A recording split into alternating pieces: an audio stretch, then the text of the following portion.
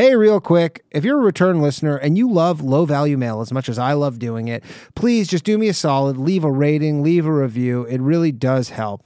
All right, on to the show. Oh, what up, Scroats? We're back. Thank the good Lord.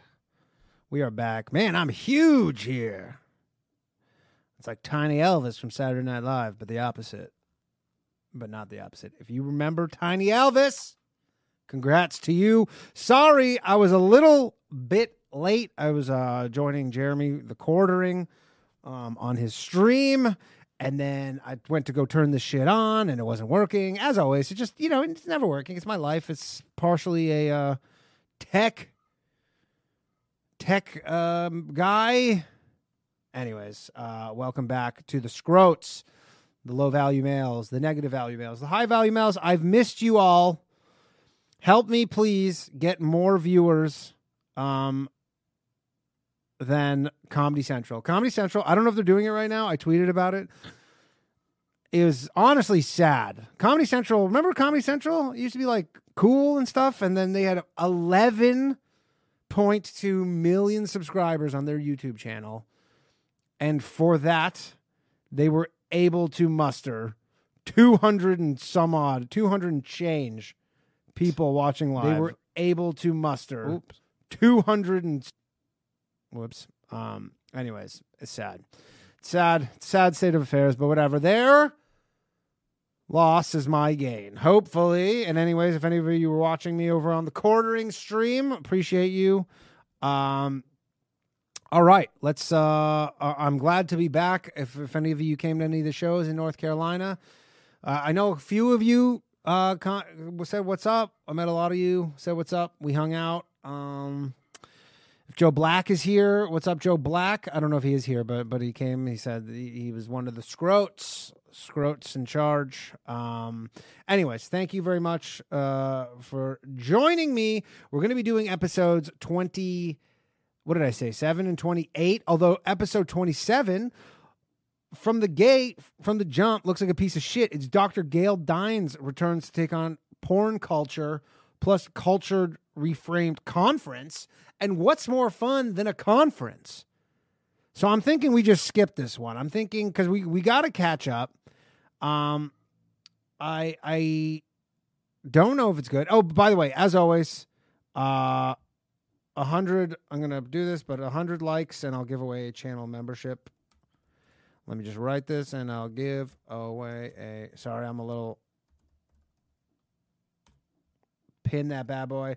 So I'm just, you know what? I'm honestly just going to skip this one because I'm pretty sure we skipped old Gail Dines last time because it was lame. And so I can't imagine that it's going to be good. So in good news, we're one episode closer to catching up. So episode 28 is, let's see.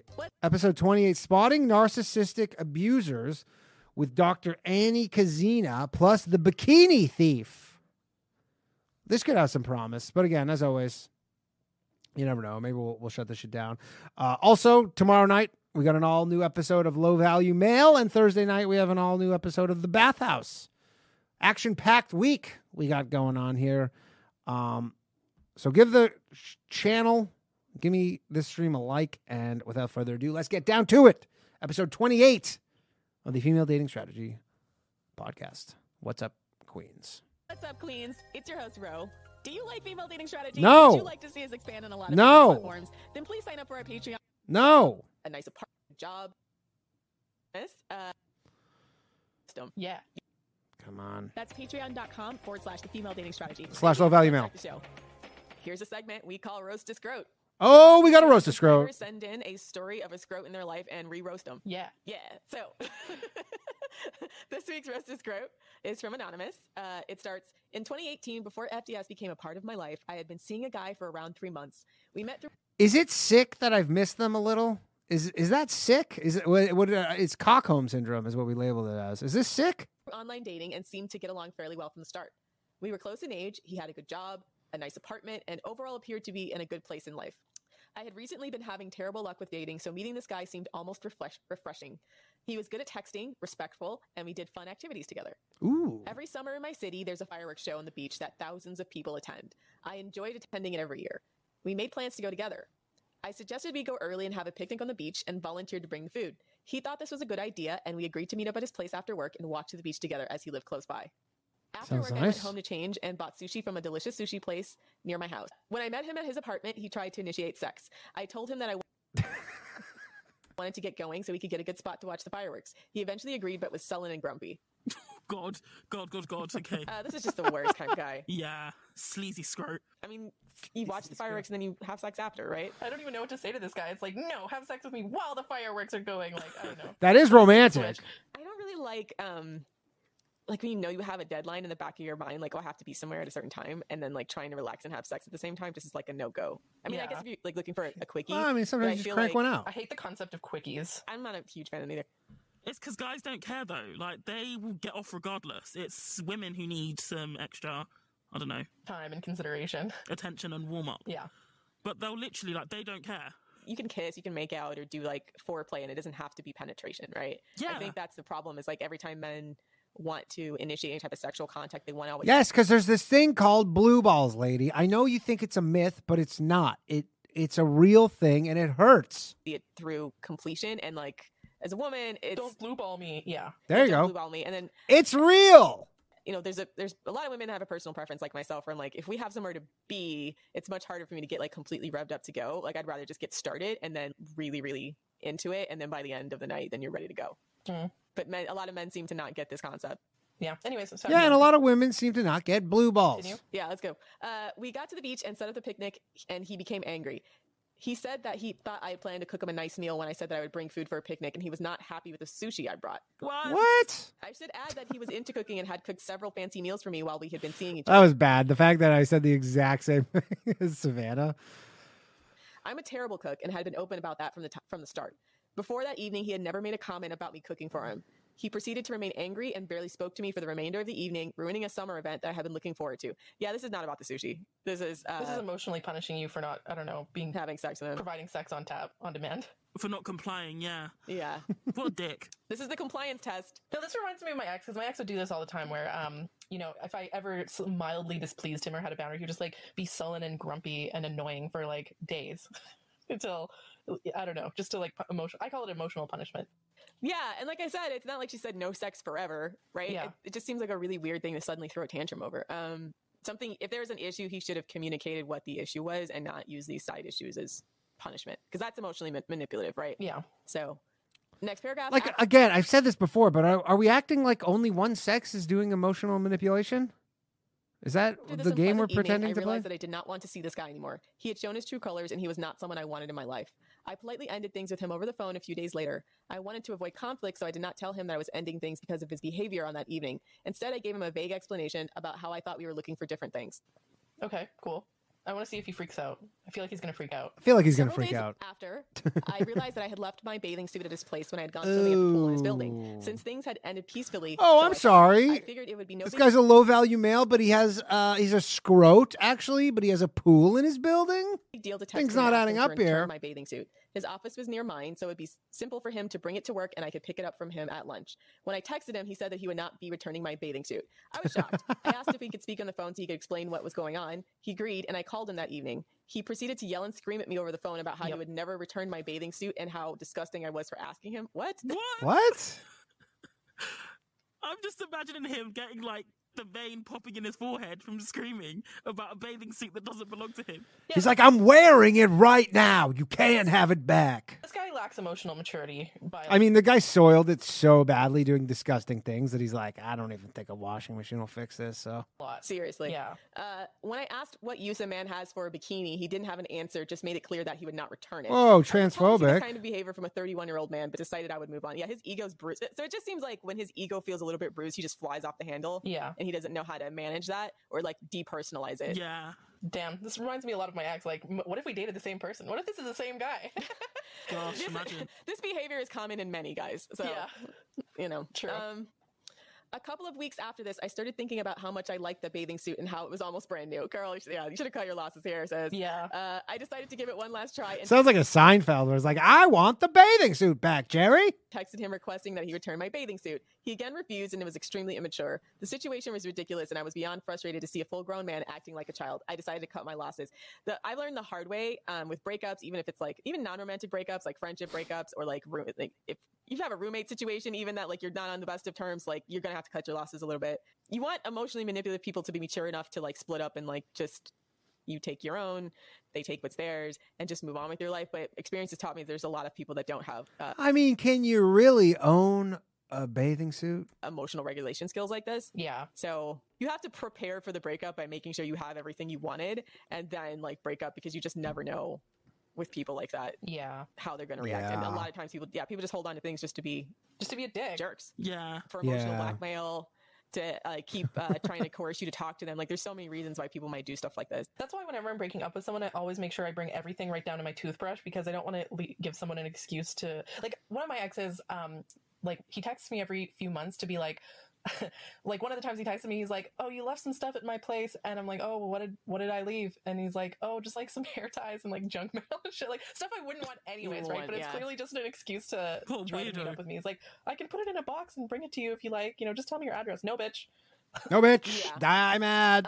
A few weeks after that, he contacted me stating that he would give me back my bathing suit if I paid him $45. What? Yeah. What? Yeah, she says I hadn't blocked him because he knew where I lived, and I have a policy of not blocking. What a weird. For safety reasons. I was floored. This guy had a good job and did not need to extort $45 out of me. Why $45? What a specific number. Clearly being manipulative. Yeah. I texted back that I would not be paying him any money and requested that he would not contact me again. He then texted me claiming that my message had been harassment and that he could sue me for that. What? This guy's crazy. He's actually crazy. This guy's crazy. Yeah. Yeah, this guy's insane. He's crazy. This guy sounds like a guy on Reddit, to be honest. Yeah, he sounds like a Redditor. These guys. You would know, ladies. Visions of their own power. First of all, as an FDS mod who gets a ton of harassment online and, mostly just keeps that to myself, for the most part, when guys are like, oh my God, you said something I don't like, that's targeted harassment. Like, I have very little patience for people who complain about being harassed over minor shit like that. Like, don't be a fucking drama. Like asking someone to smile at you, perhaps? This is behavior from a grown man. Yeah. Seeing this man act like a child and try to manipulate me was such a discouraging experience that I was turned off from dating for quite some time. Looking back, I could see a few red flags that I missed at the time. These included him commenting that men were falsely accused of sexual assault all the time. Waving massive red flag. Yeah. He's a rapist. When a guy says that, he's actually accidentally admitting that he is a rapist. Straight up. Only rapists say shit, or only people who are rapists or want to be rapists say shit like that. Yeah, it's very strange to me. Bringing up ex-girlfriends early on and asking me to rent a vehicle to help him move a table to his house after only a few dates. Quote, I didn't do it. However, I was not able to see how truly of a disgusting person he was until he completely took his mask off. Please roast the shit out of this scrote. He deserves it. Oh, yeah. Also, let's roast him. Break I took from dating after my experience with this scrote, I ended up meeting a great guy who knows how to appreciate a sushi picnic on the beach. Hooray. Yay. Yeah. Yay. Yeah, we're happy. I mean, I don't know what to say. This guy kind of roasts himself, like, just by existing. Like, that's a bit of a cop-out. Okay, I thought for our hard-earned Patreon money, we get to give you a story and then you roast the guy. Existence is a self-roast. He just seems crazy. He's crazy, but also I would not be surprised if, you know what this sounds like to me? Honestly, it sounds like one of those, he gave her one of those red pill shit tests. She didn't respond the way he thought she would or he wanted her to. And then he threw a tantrum because now he feels like rather than express like his emotional needs or express to her what he wants, he's like emotionally punishing her, right? Yeah. What? Sometimes when like guys get in these sulky moods, it's like it's usually like mismatched expectations, or or some kind of like manosphere thing. Oh, test if she likes you by doing this. As a general rule, I actually find it's very liberating when a guy is being. I don't think this manosphere shit. I think this guy's just a psycho. Sulky is to just be like, okay, you're not being funny anymore. Bye. Oh, not loud enough. Guys do that because they want you to try to be like. It's like a part of Dread game where. That's what I was saying. They want you to be like, to jump through oh no, hoops. he's mad at me. What should I do? They want you to, to jump through hoops or like apologize. Yeah, to jump through hoops to try to make him feel better. It's a way of trying to emotionally punish you into doing what he wants. And I love, like, ever since my last, one of my exes who used to do the emotional punishment routine, I just have zero patience for that from guys. And so as soon as they start to get all sulky and mean and like shitty, I'm just like, okay, bye. It's so fucking funny seeing their reaction because they're like, wait, what? Like, they weren't expecting that. They were expecting you to grovel and, kowtow to him. And it's sad. Yeah. The reason why they do that is because What happened to the roast? You understand the show hasn't even started yet, technically. I'm sure a lot of women do fall into that trap of trying to, of like self-doubt, self-blame. Oh, I should try to make him feel better, that kind of shit. Don't. Like, any ladies listening in on this, trust me, like, there's nothing more beautiful and empowering than when a guy is being a piece of shit like that and just being like, goodbye, you're not being fun anymore. Have a nice day. Man, that sucks for you, right? Yeah, that must be really hard for you. Of course, they're probably going to go on Reddit and complain about, like, women are so heartless. They don't want you to show emotion, like that kind of shit. Who cares? It's not even the emotion. It's just like when a person is clearly punishing you. He started like picking at things that were clearly not the problem, like the sushi dinner, right? I feel like when you take the step from like not owning your shit or like owning your own problems or like communicating your own problems and just like antagonizing another person, then that's a huge, huge red flag. This person just lacks emotional maturity of any kind. Emotionally immature and also like just toxic, like just actively antagonistic, right? Yeah. I forgot how much I hate this. The other thing about guys who emotionally punish you like that is like they don't want you to leave. Like I find when guys start to do that emotional punishing shit and I want to like make my way to the exit, that's what, like, I remember very vividly one time my ex was doing this and it's when I had enough of the emotional punishment and he like physically would not let me leave. Like he was blocking the door, like grabbing I can tell you I have not had enough of this emotional punishment. Punish me, ladies. my arm, wouldn't let me leave. And, like I was like, if you're not going to drive me home, then I'm just going to get a taxi or something. And so, and I like left and then he like showed up at my place later. It was very creepy anyways. So yeah, guys will like do this, but they want you to stick around and suffer with them. They want you to suffer from their misery. And I want you all to stick around and suffer with me. They want you to engage. Yeah, they want you to engage. Yeah, they want you to engage. And so when you try to leave or when you drop out or when you've had enough or whatever, they're like, they get pissed off that that's not the reaction that they wanted. Yeah. Yeah. 100%. True. Okay, so that's our roast to scrote. That was not a roast. I want my money back. If you would like to submit your own roast to scrote or a queen shit or a non Bait and switch. Please visit our Patreon at patreon.com/low-value-mail strategy and sign up for one of our tiers and you can listen to our bonus content and submit a story to be read out loud on the podcast. Yay. Yay. Let's start the show. By the way, all the old episodes, or most of the old episodes of the Female Dating Strategy are up on Spotify now. They'll go up on, the new episodes will go up earlier on patreon.com/low-value-mail. What's up, Queens? Welcome to the Female Dating Strategy Podcast, the meanest female only podcast on the internet. I'm your host, Ro.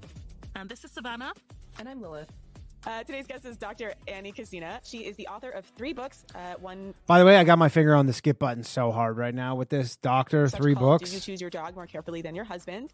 And she specializes in helping women heal from emotional and narcissistic abuse. Dr. Annie, welcome to the pod. Thank you. It's really lovely to be with you today. Oh, not even a good. So my first question to you, Annie, is, what is narcissistic abuse?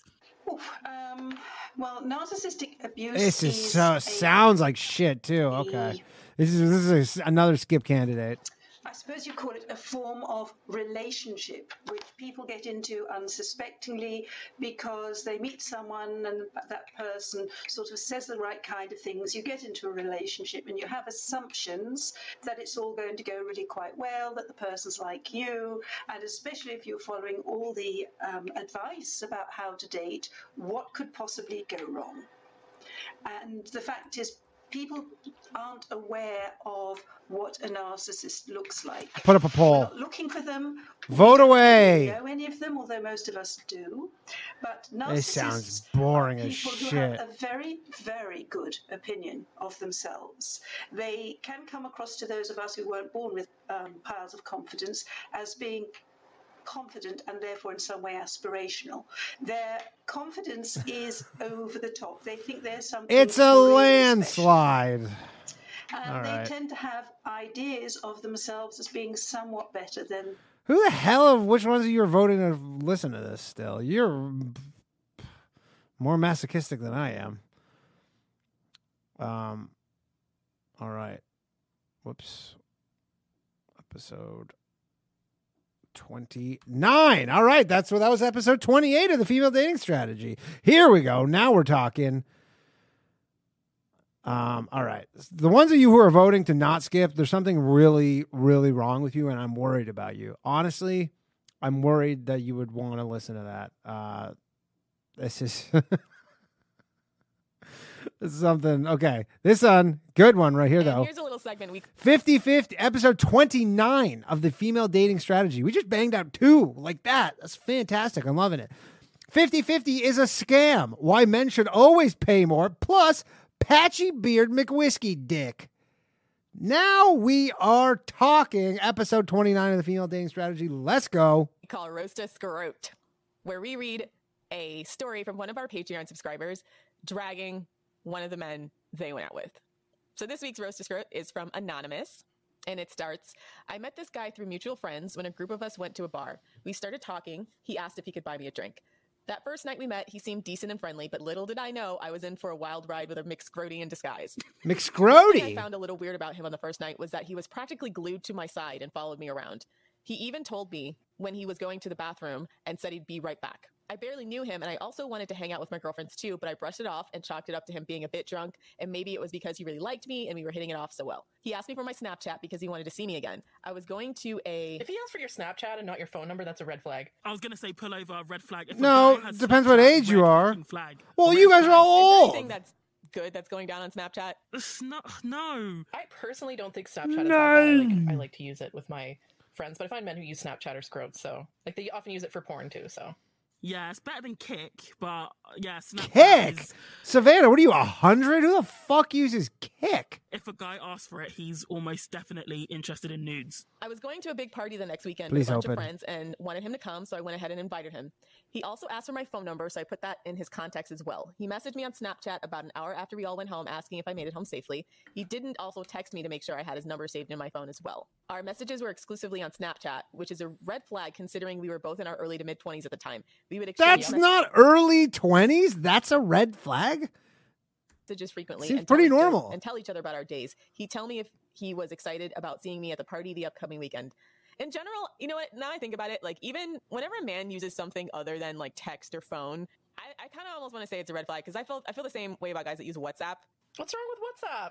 There's nothing wrong with it, but it's just, I love all of a sudden you're like, oh yeah, Snapchat. No, and she goes like, what's wrong with WhatsApp? it's like the insistence on using it. Like, oh, you don't have WhatsApp, you have to download WhatsApp. It's almost like they think everything they say is some kind of like secret code. You know what I'm saying? Yeah, I see what you mean. Right. Oh yeah, like the whole end-to-end encryption thing. Yeah, it's like you're not a fucking spy, okay? Like you don't need. Yeah, I can see like you've been talking a while and then you just switch there because it might be like, I don't know if he has like SMS. No, charges. it's like if someone wants to talk to you on Signal, or like a dude's like, hit me up on Signal, he's married. First of all, he has SMS charges. I don't know.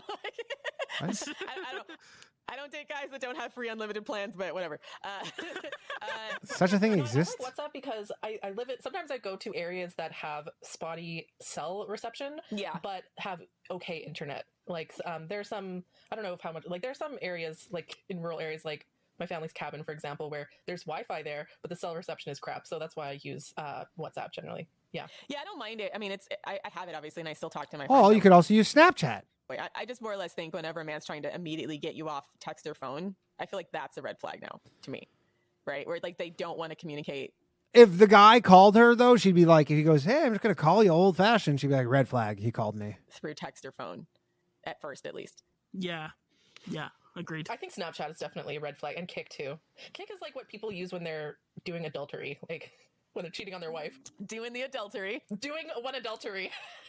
And it's also what like pedophiles would use to find young children. It was really bad for that.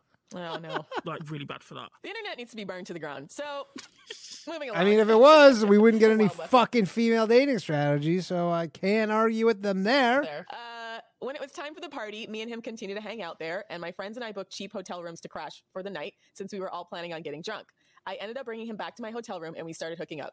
We were going at it for what felt like an hour, but in reality, it was probably only a few minutes. Wait. Why did it feel like an hour? Like an eternity, but it wasn't. So that means it's this guy's like some sort of Casanova, where it was only 2 minutes, but he's making it feel like an hour of lovemaking. Teach me your secrets. I'm thinking she's just really fucked up, so everything's in slow-mo. I was thinking she's just drunk. Okay. All right, continue. When I started giving him a blowjob, at first I thought I heard moaning, but then it started to sound like he was snoring. I looked up and realized... Step your game up, lady. I don't know what to tell you. Oh my god. Oh my god. That's funny. Okay. I looked up and I realized he fell asleep in the middle of a blowjob. I didn't Wasn't bother that waking good? up since he was passed out cold and we were both drunk and I was exhausted. Never in my life had I had a guy fall asleep on me, so that was a first. Damn. I'm speechless. Yeah, I don't even know what to say at that point. Where do you begin? Does he have a condition? By the way, when you say you're speechless, then you're not speechless. But I guess I'm just nitpicking now. Or what? He must have been really drunk. He must have had like straight up whiskey dick. You know, he can't feel anything. Yeah. I still continued seeing this guy because we got along so well. He said he wanted to keep seeing me, and he asked me out on a date with just the two of us. Though the way he asked me seemed low effort, but back then I didn't know any better. He asked me what a beautiful girl like me likes to do for a date, and when I said I usually go to dinner at a nice place for a date, he asked me what kind of restaurants I like to eat at. I ended up choosing like a a nice restaurant, guy. and he didn't tell me which location and time until 2 hours before the date was to happen. I got to the restaurant looking all dolled up. Don't women like that kind of stuff? Don't you like a mysterious man who's... with my makeup, nails, and hair done, and wearing my favorite springtime dress with heels, while he showed up wearing jeans, an untucked polo shirt with a logo from an old job of his, tennis shoes, a baseball cap with a beer logo, and a patchy beard that he was unsuccessfully trying to grow out. Whoa, come on. Yeah, that unsuccessful. But again, it's like she's saying they're in their early 20s. You think dudes in their early 20s can just grow a beard? It's rare. Successful beard attempt. Is it like a pubic beard? Maybe like a soul patch? I don't know. Just patchy. Was it like a pube beard? It's like, yeah, patchy. Just shave it off, dude. Like, mate, if you can't grow a full beard, just shave it. Just shave it. I was taken aback, but my clown self tried not to be too judgmental and hoped that maybe he didn't know any better. We ate dinner. He had at least 3 margaritas while I only had 1, and he paid for everything, including my parking, since it was in the downtown area. Pay for your parking? Doesn't seem a real scrote move there. I was impressed, and he told me how beautiful I looked in my dress. Back then, I thought he was such a gentleman. There was a small outdoor concert a few blocks down he took me to, and when that was finished, he This asked sounds like a nice date. This guy's quite the if gentleman. I wanted to go to the bar nearby. I agreed, and he thought it was going to be too crowded and asked if I wanted to go back to his place and hang out for a bit. He led me straight to his bedroom. We didn't have sex, but we did make out for a bit. The whole him showing up and looking grubby, the whole time I'm just having flashbacks to a really bad date I had when I was, I think I was 19 or 20. And the guy, he was a landscaper. He just like showed up after work with like grass stains all over his pants and everything. And I had like looked super done up. I like did my hair. I was looking super fine. And then we went to a restaurant. It was a pizza place. And at the end, he's like, oh, I forgot my wallet. And I was like pissed off. So anyways, I paid for it. And then, and he was like, oh, I'm so sorry. I'll get it next time. In my head, I'm like, there won't be a next time. But it felt fucking humiliating to be like sitting all dressed up and like really beautiful, and he looks like grubby. Like there were other people looking at us like I look way hotter than him, and it just looks wrong, right? Relax. They just thought you were an escort. I mean, it's just inconsiderate. Like, bathe yourself before you go on a fucking date. I don't understand. Bathe yourself before you go on a date. I don't understand why things like this need to be communicated to men. It's just like a sign of respect. And I know, I mean, I don't know how Canadian culture is, like American culture, sort of famously and informal. Canadian culture. It's very similar to American culture. I don't know. We have the Canadian tuxedo. Does anything get more informal than that? You guys are attached, literally. Okay, yeah, it's like it's informal in a lot of ways, but that, I mean, I feel like men take it to a new low sometimes, where it's just like, oh, I'm just gonna dress however. No, like most men know. If you're going to a restaurant, and it was like 7 p.m. Okay, like he had time after work to, you know, go home and change and stuff. So I don't know what the fuck was wrong with him, but yeah, no, that was very bizarre. Anyways, yeah, the whole like I hate that scenario of like you take it, you know, you put effort in to look good for a date, and then the guy shows up looking grubby, and then it's almost humiliating to be sitting across from a table with a guy who looks so beneath you. I know what you mean. He asked me out on a second date soon after, and we did have sex then, or at least try. He had trouble maintaining an erection, and he claimed he was nervous and afraid of disappointing me, claiming he's never had that problem before. Sure, lies. Sure, you haven't. Lies. I mean, sometimes you get nervous. This is like strike 2. Yeah. He's a young boy. Lies. Does he have like porn-induced erectile dysfunction? That's what this sounds like. Probably, and whiskey dick. I'm held in suspense. I saw him again the next day, and he still had some trouble keeping it up. He can only stay hard when giving him a blowjob, so I just resorted to that. Girl. He also showed me a picture on his phone of something cool he made in his welding shop, and I noticed he had a couple of notifications from Loving this guy. From Kick pop-up. Kick was an app that was used by teenagers more than 5 years ago, and I had no idea what a 24-year-old man would be doing on Kick in 2020. Yes, exactly. Thank you. Right. Savannah. Nope. Savannah's opinion is confirmed. Yeah. Savannah called it. More red flags started presenting themselves after. His ex-girlfriend, who was with him for 7 years, broke up with him 6 months before I met him. She would show up to the bar we all frequented. First time she came was about 3 weeks after me and him started dating, and this girl pointed her out and told me that she was his ex. He claimed she was only there because she knew he would be there and she was trying to win him back. He said not to worry. She has some jealousy issues. That's like a weird triangulation thing for him to point that out. Yeah, that's what. Oh, what? Are you gonna not? I mean, otherwise you have to be like, hey, we have to leave, and you're like, why? And you're like, I don't know, just we have to go now. He says she has some jealousy issues, but he would never get back with her because she pulled some crazy stunts after they broke up. Once he had the audacity to ask me how he should respond to a text she sent him, claiming he wanted my input. Okay, no. Triangulation. Yeah, that's triangulation. Yeah, can you help me figure out what to send my ex? No, like, you're a grown man, like, you can figure it out yourself. Or just block her. As he became more comfortable with me, his mask started slipping even more, and he eventually stopped asking me out on dates but kept texting me consistently. He'd always send me good morning texts with 30 emojis and then good night cutie text. He never got me a gift for my birthday, just sent me a happy birthday with several kiss emojis. Well, this guy has already shown he's low effort. I mean, he can't be bothered to like not look like a slob on a date. This is not a person who puts in effort or thought to other people. Doesn't sound like it. No. I noticed he'd often wear the same underwear, which were a very distinct color of boxer briefs, and I wondered how often he'd wash his underwear. What a douche. Ew. Never. Maybe often. JJ Lieberman, friend of the show, he used to, for a long time, he had like 2 pairs of underwear, and he would just wash them all the time. Ew. He started revealing more of his drinking habits, and he'd have a bunch of empty beer cans on his back porch and in his pantry. His house began looking more like a frat house, and he was 24 and out of college age. He started stacking all these empty beer cans into a pyramid and displaying them on his mantle above the fireplace. He thought it was cool, and also one week he revealed he was drinking beers alone in his car at his lunch break during work. That's trashy behavior. That's like, okay, you know, in like college, how some guys will decorate. Again, that's just, he's still mentally in college. He was recently in college, and he's still there in his brain. They're freaking dorks. By the way, 15 more likes, I'll give away a channel membership. Let's do it. Room with like empty beer cans and alcohol bottles. It's like a freaking crow with a bunch do of it for like, Black Cheese garbage, pile of garbage. Like, look at my hoard of treasures. My final straw was one of the nights he made plans with me. He spent the whole day drinking in the parking lot of his job after he clocked out. Somehow managed to drive home and told me he couldn't make it because he got way too drunk and was tired home. Yeah. He shouldn't be driving home that drunk. No. Irresponsible. Yeah, this is a guy with a problem, clearly.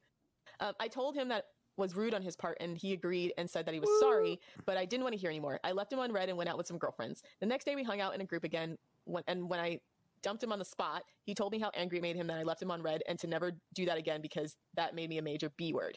He said he felt like I painted him out to be a bad person because I called him out on his drinking. A couple of days later, he messaged me saying he was no longer drinking at work and didn't want to drink every day anymore. I was tired of his manipulation and sent him a long paragraph calling him out on his disrespect, and then I deleted him on Snapchat so he could see my message but couldn't reply. He had a beer belly, back knee, and a pube beard. I cringed at the low standards I had as a pick-me and learned not to meet guys with a beer can pyramid as decoration at their house. I spent too much time worrying about what was wrong with me when this guy stopped putting in effort. Never again.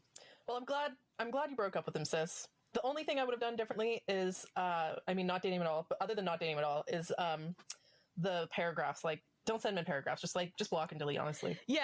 I guess now we're kind of seeing the build up to like his erectile dysfunction problems because he has a serious drinking problem. Did you ever actually have penetrative sex? Like, that wasn't a blowjob? Like, yeah, that's true. She doesn't really actually describe that here. Like, what did they ever actually have sex?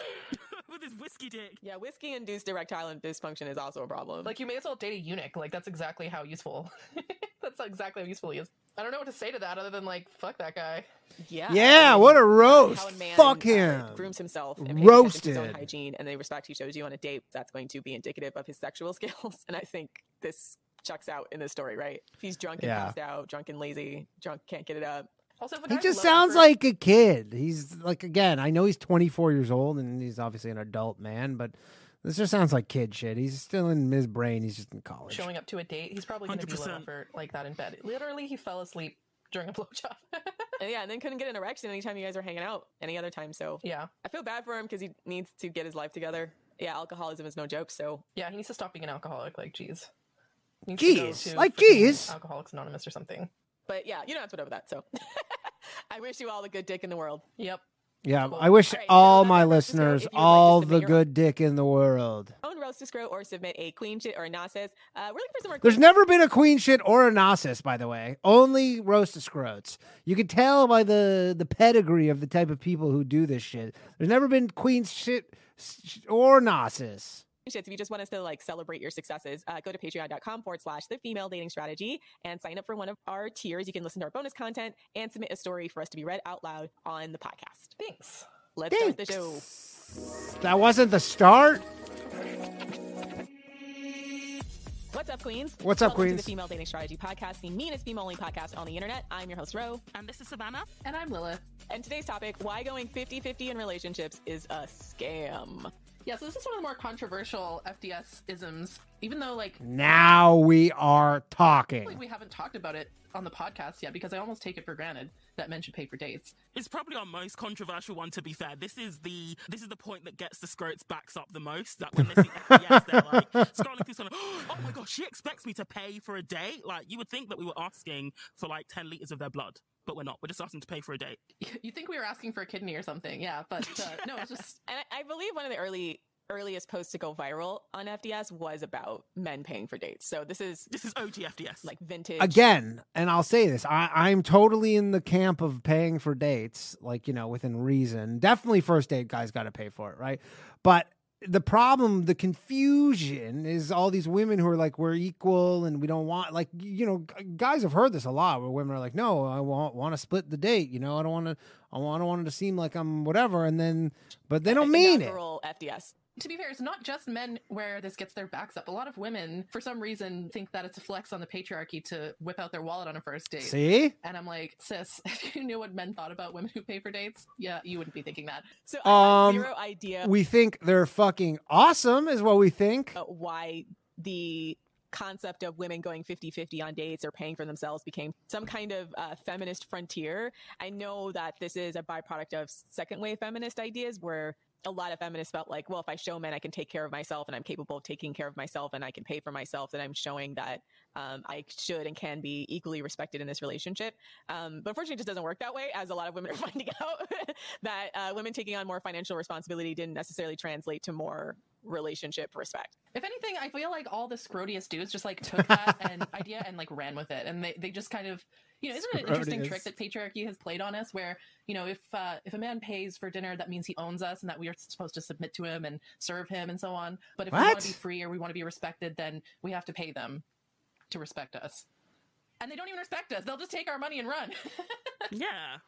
Women entering I don't know about that, and taking your financial money. Solvency allowed them to have the freedom to leave men who were bad for them and to invest in themselves and to create their own careers, their own financial independence. And a byproduct of that is women overall having healthier relationships because they were able to walk away from unhealthy relationships because they were not as financially dependent on men. But I don't think that a man paying for a date is indicating that you want to be financially dependent on him or setting women back, so to speak. Yeah, it's coded as, you know, a lot of feminists will, you know, especially the whole abolish gender role crowd will be like, you know, a man paying for dates is a symbol of the patriarchy or comes from a time when It is. a man would protect and provide for a woman, and then It does. the bargain in exchange for that was that women would submit to him and serve him. And so if you allow men to pay for a date, then you're perpetuating this unequal power dynamic and so on. And I'm like, why does it have to be that way though? Right? Like, I see it when a man spends money on me, I see it as like he is a vassal paying tribute to a queen and I'm the queen. So I mean, like, you really got to reframe your mindset. It's like you met on a fucking dating app. What are you talking about? You know, men spending money on you, because just because he spends money on you doesn't mean you owe him anything. Doesn't mean he owns you. It's just him earning his keep, quite frankly. And like we said on our Twitter, it's very odd to me that it's not feminist to expect men to pay for dates, but sex work is feminist, right? Yeah. So we keep talking about this. Yeah, why is it? As we say on the Female Dating Strategy Podcast, low value male version of sex work is real work. Feminist for a man to pay for your OnlyFans, but not a man to pay for your dinner. Why is That's right. that considered regressive? Yeah, you're really giving, you know, patriarchy the middle finger by having OnlyFans and being a porn star, really. This is why we Take keep that, saying patriarchy. that liberal feminism is some kind of psyop that makes no sense, because they don't seem to have thought through all the implications of, on one hand, asserting like a woman shouldn't have to be financially dependent on a man and you should be able to show that you're independent, and then promoting the idea that women should be financially dependent on men specifically in the sex trade. So they need to get like their ideology worked out, because shit makes no sense. Yeah, it's wrong for women to be financially dependent on men, unless she's a prostitute or porn star, in which case 100% you go, girl. That's, you know, empowering and feminist. Yeah, it's very strange. I don't know. I think it's just a hodgepodge of ideas that men figured out how to cherry pick and promote. I mean, it sounds like they're cherry picking a bit right here. Base of feminism. Basically what I feel like happened, because this is Men are some crafty bastards, ladies. There's some sneaky Shout out to all the men. bastards. They are. We talk about how media, and specifically liberal feminist media. Getting into the media talk. A little Kanye. So a lot of men's media, especially in the form of like comedians, or I guess comedians would almost be like the original This can't be good. manosphere before we really had the internet. But certain narratives start to get pushed to the forefront, right? Over other ones. Like white people drive like this and black people drive like this. So I know for sure, because we've highlighted this on the subreddit, that women's magazines in particular started pushing the idea like, oh, if you're strong, independent women, you should pay for dates. And men started pushing that idea as well, because they're like, well, why do I have to pay, right? If you're such a strong, independent woman. If she's not going to submit to me, then why should I pay? Right, exactly. And so I don't know, it's a chicken or an egg thing. Did like feminists come up with that themselves, or did men say that? So then liberal feminists like hop skipped and said, that's fine, I won't pay. That's fine, you don't have to pay. I'm an independent woman, right? And I'm leaning towards probably men said it first, and then liberal feminists probably scrambled to try to look like they were cool girls, and that they didn't need a man to pay. Actually, no. I feel like this idea that women should pay for dates is actually pretty recent. Like, as long as I've been very recent. alive, at least, it's been like normal for women to pay for dates. But even like talking to women who are in their 30s or early 40s, a lot of them are talking about how, when they were younger, it was the norm for men to pay for dates. So I think this is really the only thing that's been happening in the last like maybe 10 or 15 years. Maybe because of the economic downturn. Because I think some of this too could be... No, it's not because of the economic downturn, dummy. It's because women with all the wage gap shit, and they go, we want to be paid as much as men. You go, well, then you pay for half of this shit. After the 2008 financial crash, a lot of people were broke. And so men, what happens when we have economic downturn? Men start blaming women and deciding that women don't deserve. So... but I don't know. But I do think that I do think there's a lot of feminist media that was pushing that idea prior to that, though, because it wasn't the first time I heard of Going Dutch or like the Sadie Hawkins thing, where the idea was like, oh, women should make the first move, women should pay for dates, women should do everything, basically pushing women to do the primary. It's literally the concept of Bumble. Pursuer role and pushing women to do the primary provider role. Like, I think it was before that, because I remember a commercial. Or at least I've seen these vintage commercials from the 1980s about this woman bragging about, oh, I'm a woman, I can bring home the bacon and fry it up in a pan. Like the idea that a woman could do everything a man can do. They can. They absolutely can. So I think some of it was just about women showing, quote unquote, showing men they were just as good as them, or doing whatever they could do. Yeah, but then it ended up getting turned around on us, because now, before the gender roles used to be, men pay, women, are nurturing and submissive and whatever. And now we've got a case where men don't have to provide, women have to provide, and we do all the cooking and the cleaning and the housework and the child rearing, right? So now gender roles are basically women. Yeah, we do everything a man can do. Again, this idea that women do all the cooking, like, what fucking planet are you living in? I mean, I'm sure in some cases, but that's not true, that women do all the cooking. They also still have to do all the things a woman can do or are supposed to do. And men just don't want to do that. Like, it's obviously like a hacky premise, but men are literally better chefs. It's easier to get women to want to work, because to work is to have money and financial independence, right? Who doesn't want that, right? But who wants to do chores? Nobody, right? So the idea of forcing men to do chores is going to be a lot harder than the idea of getting women excited about having their own money, because, like, chores suck. And truth be told, everybody who wasn't wealthy, essentially, or at least middle class, had a woman in the house who worked, right? Like, the concept of a woman not having to work is actually only been afforded to a small amount of women, at least in the United States. Like middle class and upper class, yeah. Yeah, for middle class, upper class women. So working class women have pretty much always worked. So even when we're having this conversation, it screams like privileged. Also not true, because I have friends who are not upper class by any stretch of the imagination, but they have so many kids where it just makes sense for them woman to stay at home. White feminism, the idea that working is going to somehow bring a sense of equality to relationships that, quite frankly, a lot of working class women who've been working forever. Exactly. Working class women have always worked, and they were still considered subservient to men. So working by itself and paying and earning your own money and so on is by itself is not going to... They probably could include these type of women in already. And I believe that a lot of feminist scholars who critiqued second wave feminism said as much, that essentially this is a movement for privileged white people. This is a movement for privileged white women to feel like they're correcting the economic power imbalance in their home, or feeling like they're going out there and having their own careers and having their own sense of importance in the world. But for women who don't have that privilege, it doesn't necessarily seem like a pressing feminist issue, because they're already working. Yeah.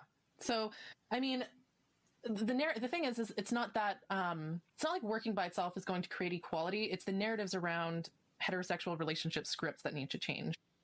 So it's, yeah, like having your own money is important, but it's not enough by itself. And here's the thing, in terms of like, you know, how do we apply this to female dating strategy? It's pretty much a given in FDS that like, yeah, men should pay for dates. Like, in fact, I think it says in the handbook. Always? They have a handbook? Generous men are non-negotiable. And when we're talking about generous men, it's not just about financially generous men. We want men who are generous with their time, their effort, their affection, and other things as well. And I've definitely noticed a correlation in my relationships between men who are cheap, like stingy, don't want to spend money, tight-fisted, and men who are emotionally tight-fisted. You know what I mean?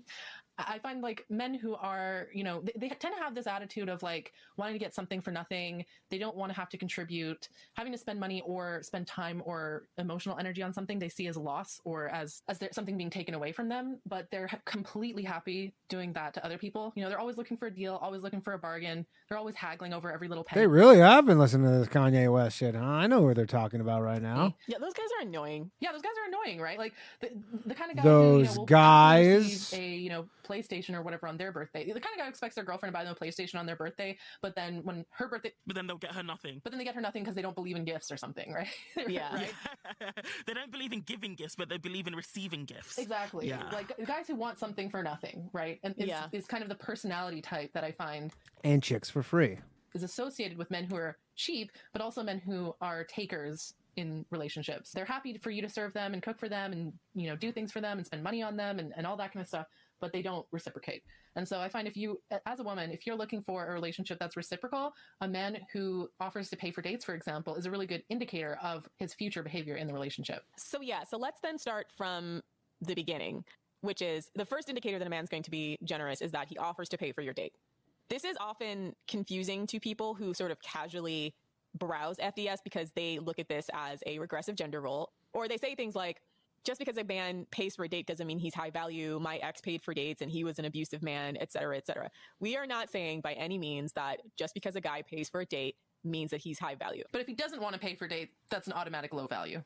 Automatic low value, automatic red flag. It's almost like paying for a date is the bare minimum. It isn't something that... I mean, for sure for the first date, guys. You got to pay for the first one. Because the problem is that you're competing against other guys at the end of the day.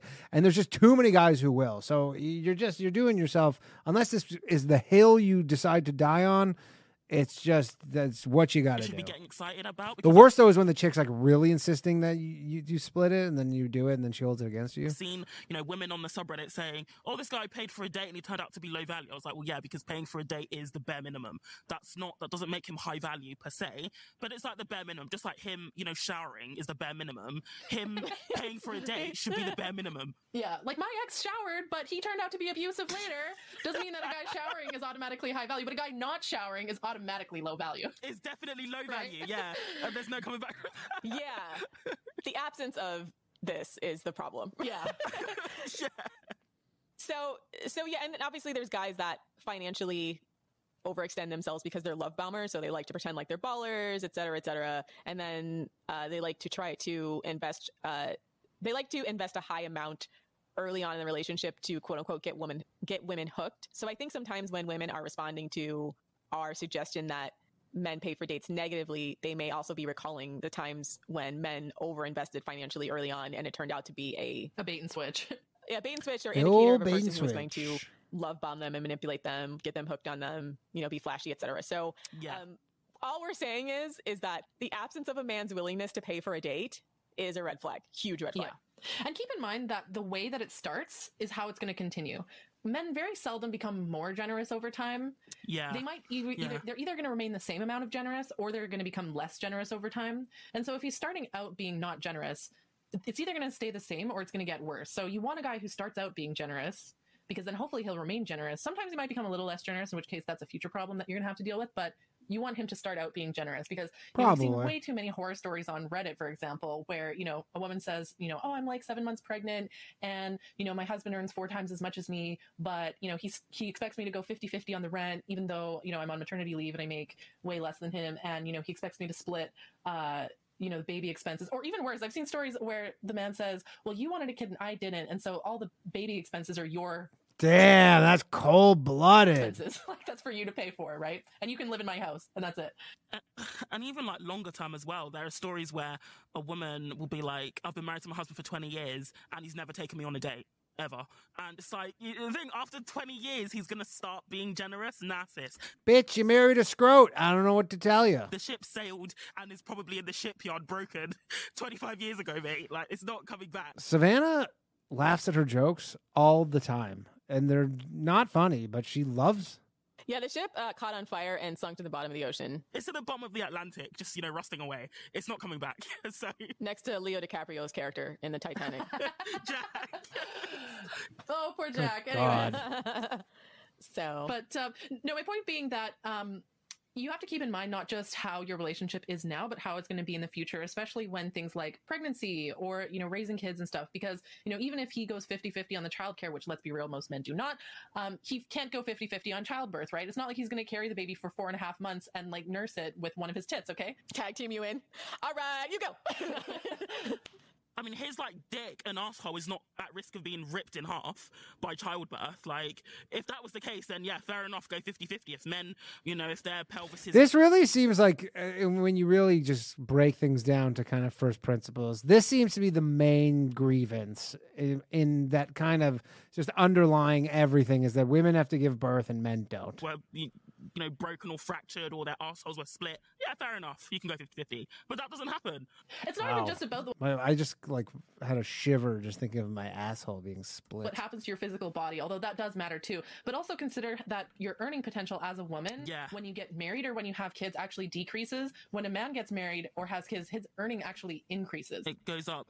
And sometimes the income or a woman's income or earning potential, it never recovers. There are so many women who remain part-time workers, and this also causes problems for them down the line, especially when they come to retirement because they haven't paid enough into a pension pot. So to go back to our first point about... By the way, 21 more likes and I'll give away another membership to the channel. Men paying on the first date. A lot of men will try to lowball you because they want to quote unquote feel your vibes together before they commit to a real date or before they commit to whining and dining you, etc. First of all, that is a marker of a man who probably serial dates. I said, if you're following our FDS strategy, we usually tell women to do some kind of Skype date or call date to basically make sure that he looks like his picture, you look like your picture, that you can check your vibes there, and then not leave your house specifically unless he is going to commit to an actual date. But on the topic of the serial dating, are they really serial dating though? Because the men who have put up the most resistance about paying, for a date are also the ones who say they struggle to get dates. Well, I think I don't know about that. A lot of the red pill guys in particular who are... Again, it's not even I'm sure it's the money in some instances, but it's a principal issue for these guys, which I don't even necessarily agree with.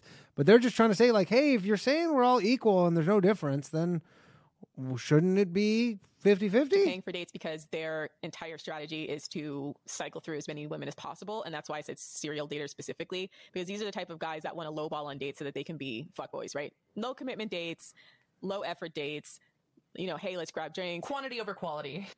Yeah, quantity over quality because they're just looking... there is an element, too, where they straight up, they don't have any plans of any sort of commitment. They do want something casual, and you don't want to be we're going on these crazy things, because then you're there's an expectation. And looking for casual sex, or they're just looking for a woman they can be a pretend boyfriend for, or bait and switch later. So part of the 50-50 strategy, at least for men, is to not have to make as much financial investment and then cover a wide range of women, or don't make as much financial investment in each particular woman so that you can date a lot of women at once. And that is good advice, guys. What we're saying is, don't let them be able to do that. Eliminate those guys from your dating pool. No, don't eliminate them. Make them invest. Yeah, weed those guys out really quickly from your dating pool. That is actually also good advice. And look for the guys who are a little bit more focused, because then they're going to be very careful about the women they actually take out on dates and they actually meet, right? Because they're not just casting a wide net for casual sex. They're looking for a woman who they specifically enjoy time with, who they potentially see a relationship with. So specifically the strategy where we suggest that women always make sure that men pay for dates if they're going to see a man, and that they not agree to any dates that are not actual dates, is to weed out all of these types. Weed out the men who are trying to cast a wide net to date a lot of women. That is going to weed out most men except for the extremely wealthy who could date a lot of women and pay for a lot of dates. The extremely wealthy. But for the average guy, just forcing them to invest even a little bit, $50 for you on a dinner as well as his own money for $50 for his meal, will force them to focus on specific women rather than just casting out a wide net to try to get laid. Keep in mind, like, you know, we're not asking for a $500 fine dining experience. You know, you can find like a perfectly affordable, you know, $20 a person, right? And if you can't afford that, then he shouldn't be dating. Say $20? Where the fuck can you do that?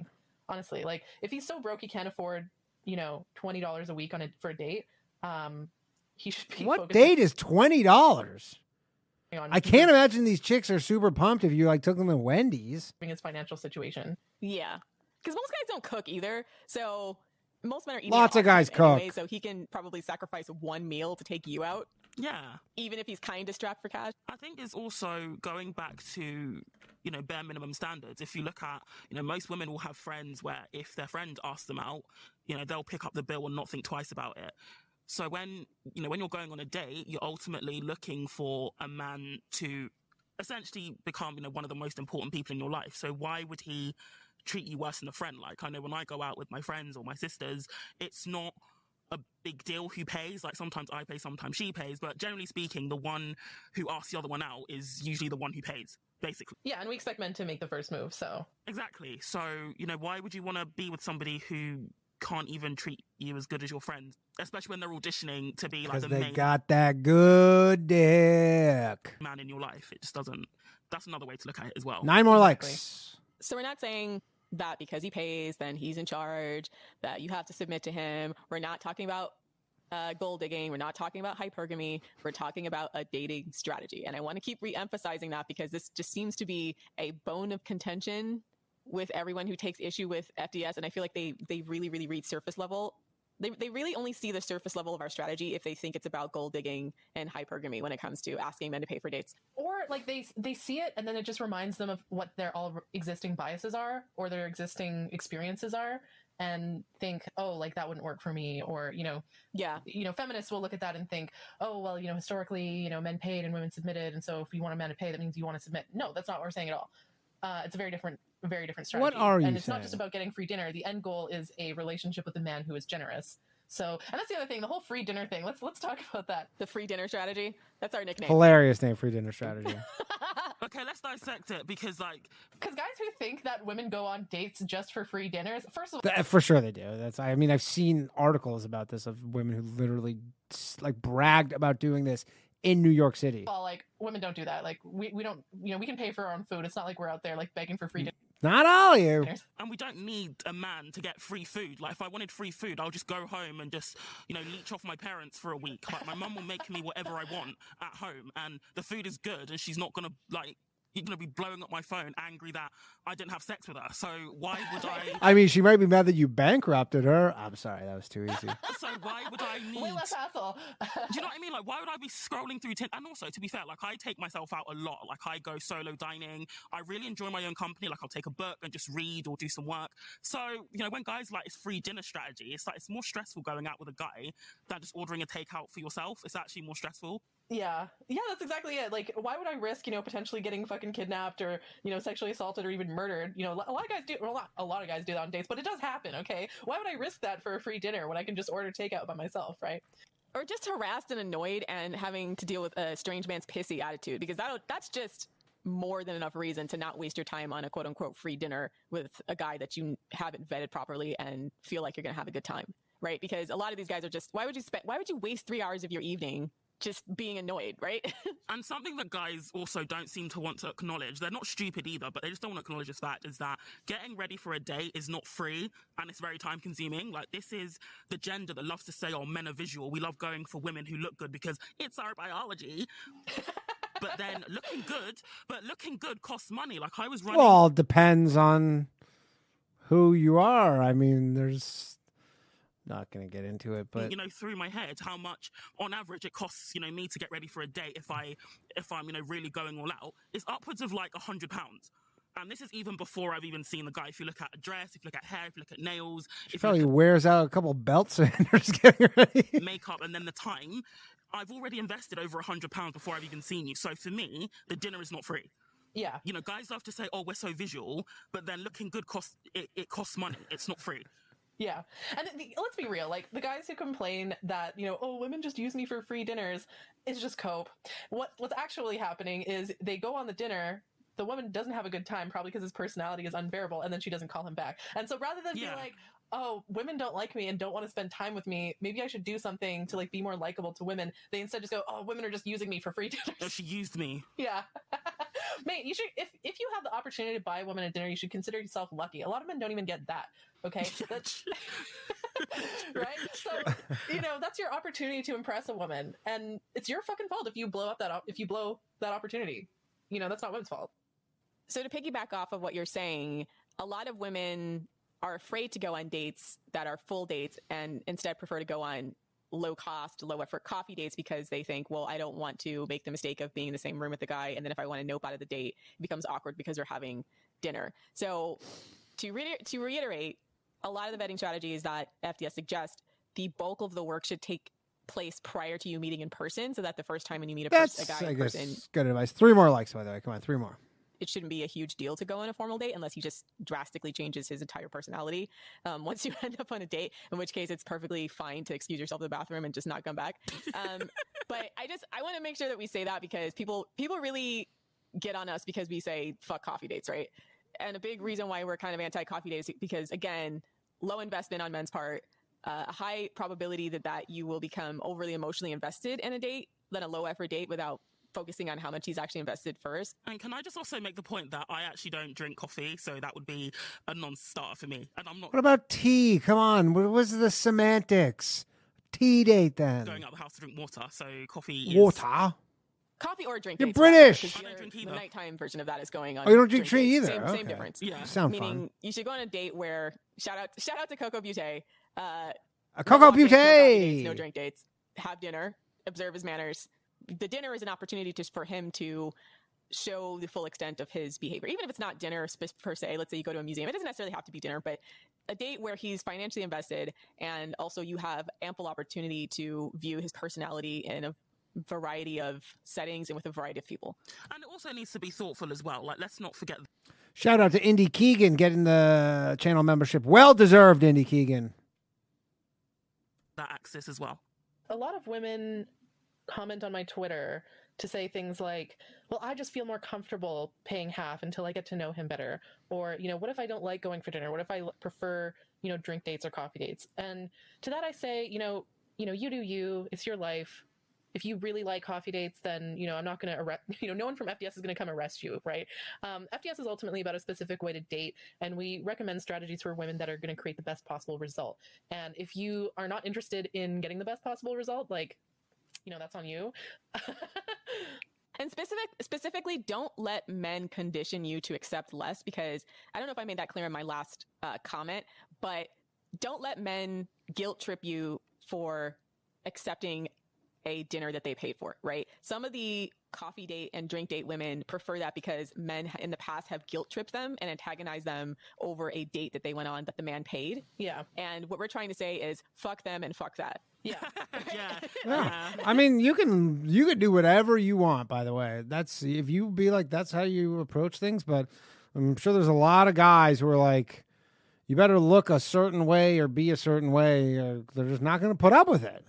What we're trying to get across is don't let them condition you to accept less because they're assholes, right? Yeah, exactly. Because that is a minimum investment. And they've now conditioned you to accept less than the minimum because they've now conditioned you to accept the idea that if they pay for a dinner, that they're somehow owed additional time, they're owed sex, they're owed consideration, they're owed anything but your company for the meal as long as you're mutually enjoying it.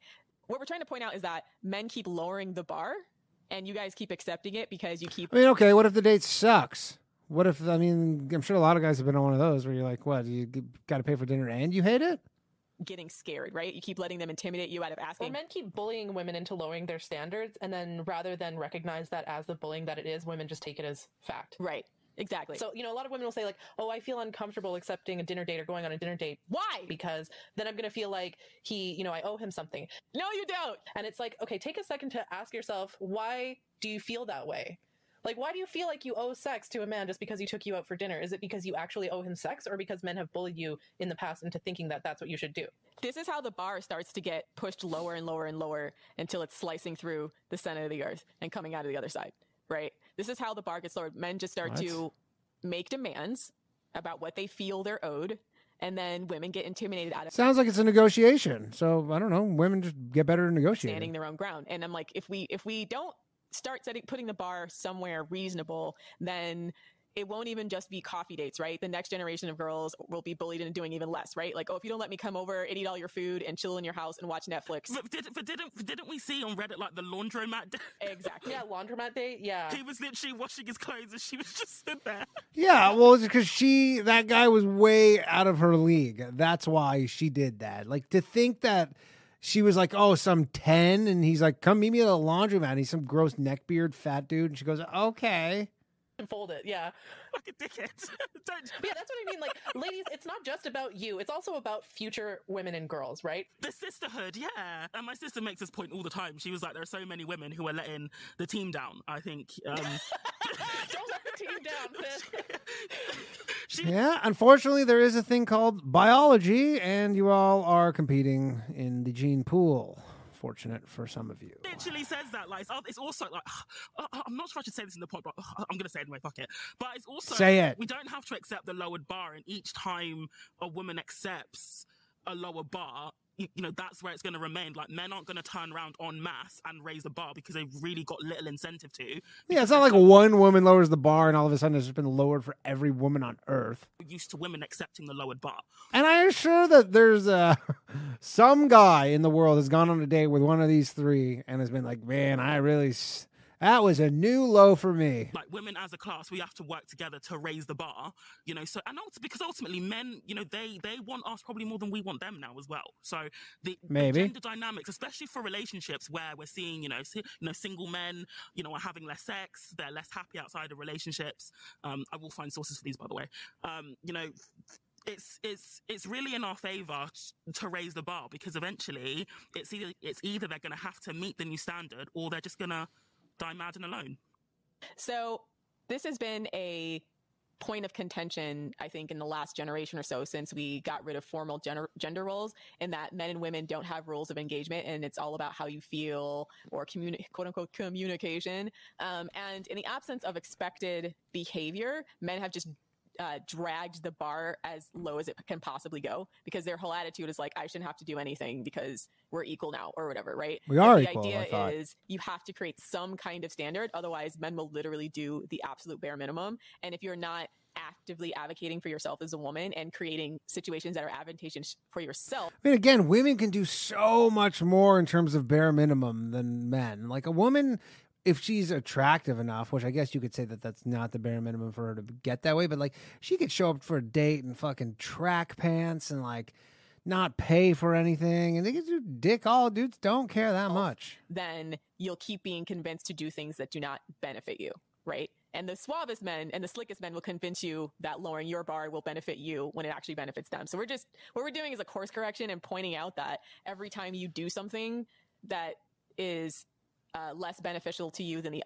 alternative, and you stop doing it out of fear, then you're letting men win, right? You're letting men set a shout out to all the men that be winning that does not benefit you, and you're letting them set the parameters in which you engage with them, which is never going to benefit you as a woman. They have no incentive to do that. Like, men as a collective are going to do everything in their power to try to keep the bar for men as low as possible, and to keep the bar for women as high as possible. Remember, like, for women, the bar has never actually been higher for women. Like, not only do you have to put on the first date, you also have to pay for him. You have to fuck like a porn star and look like a porn star. You got to cook and clean for him. You have to do everything, right? And so women have never been higher value than any point in history now. True. And men have never been lower in value than at any point in history. So True. You know, we need a bit of a course correction here. We need to raise the bar for men. I mean, keep the bar high for women, but maybe, you know, you don't have to do as much for men as men will have you think that you have to do. Yeah, they worked out a sweet deal for themselves here in the name of quote unquote feminism. They cherry picked all the parts of feminism that would benefit them the most. Yeah, and also understand, ladies, like, you got to really embrace your power, okay? And that's the other thing is, like, these women who say, oh, I don't feel comfortable, you know, going on a date where he pays for it because then I feel like I'm going to have to owe him sex. That really tells me a woman who has been, like, really been, like, ground down to the ground, like, in terms of her self-esteem. She has poor boundaries. That sounds shout out to the boys who are grinding every day. Like someone with poor boundaries. She has poor boundaries, poor self-esteem. A lot of these women I talk to, I get the impression they just have really, really low self-esteem. Like, they literally just think that they don't deserve that. And when I try to talk to them, sometimes they don't. Sometimes. Like, girl, you're a queen. He's a vassal. He should pay tribute to you. Blah, blah, blah. Like, they seem to get a little bit hostile to that because they're not used to being told that they are amazing and that they deserve to be treated well. Or maybe well, you know, because they are alive and their entire lived experience, nobody's ever saying that to them, so they're like, yeah, maybe I'm not. Because you don't even have to be amazing. You just have to be a woman. And the reason being is because you will always be taking on more risk in that situation than men will, right? And you will always you'll have more to lose than a man has in that situation. Not just that, honestly, this might be controversial, but I just think women are inherently more valuable than men. Especially like the way that women are right now relative to men. You know, like men love to complain they do got the pussy. You know, oh, like women are seen as inherently valuable and men have to work to be seen as valuable. Yeah, and men are cannon fodder. And blah, blah, blah, blah, blah. And it's like, yeah, you are. Yeah. Yeah. If they want to have value, they have to work for it. That's just kind of how it is. Like, I don't know if you've ever been except in China to a farm, but every time a cow or every time a calf or a kid or a lamb is born, first thing the farmer does is check between the legs. If it's female, yay, it has value. If it's a boy, ugh, another boy. Like, yay, boo. Yeah, it's like if it's female, yay. If it's male, boo. We don't need another one of these, right? To the glue factory with you. Exactly. Yeah. So you know, understand like biologically as a pretty sure male horses could be pretty valuable. Female, you are more valuable. Okay, and that's the thing. Like, women have been conditioned our entire lives.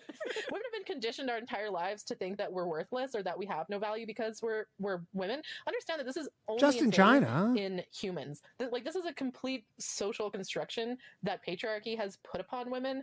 But we need to like go back to our roots, because in no other species is this the case. In literally every other species on Earth, the females are more valuable than the males. That's just a fact. And also, men really care about what women think. This is the reason why FDS gets such a big reaction. If we look at, say, the Dick Size Matters post that still incites sadness into the hearts of scrotes to this day. Great gnashing of teeth and depression. You know, they really care what women think. Even women they supposedly write off as femcells or that nobody wants. They really care what we think as well. So I mean, they're literally biologically programmed to care about female approval. Yeah. Because again, in nature, males want to be chosen by women. In nature, men are the pick-me's, okay? They want to get picked. That's Their true. Survival and ability to pass on their genes is dependent on being picked. 10,000 years of patriarchy can't undo, you know, millions of years of evolution. Men want shout out to the patriarchy for trying, though. We have women been to trying. approve of them.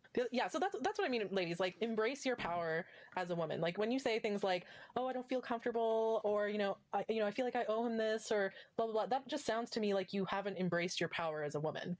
You need to just be aware of that. And dating will become such a smoother and more pleasurable and more rewarding experience for you once you recognize that power. Simply the fact that men want us more than we want them, that alone gives us power. And even as a human being, you know, you have a right to want and expect things. And this is, I think, partly due to female socialization, that we are conditioned to make ourselves small and that we don't have any needs or expectations. Savannah's been conditioned to make herself small. Is this going blurry? Because if you ask a man what he wants out of a woman, he will present a laundry list. He will not hesitate to tell exactly what he wants. Yeah. He won't. And the thing is, it will be like, "What do you want?" A split second later, he has the list out. He'll be, reading you the riot act, as my dad says.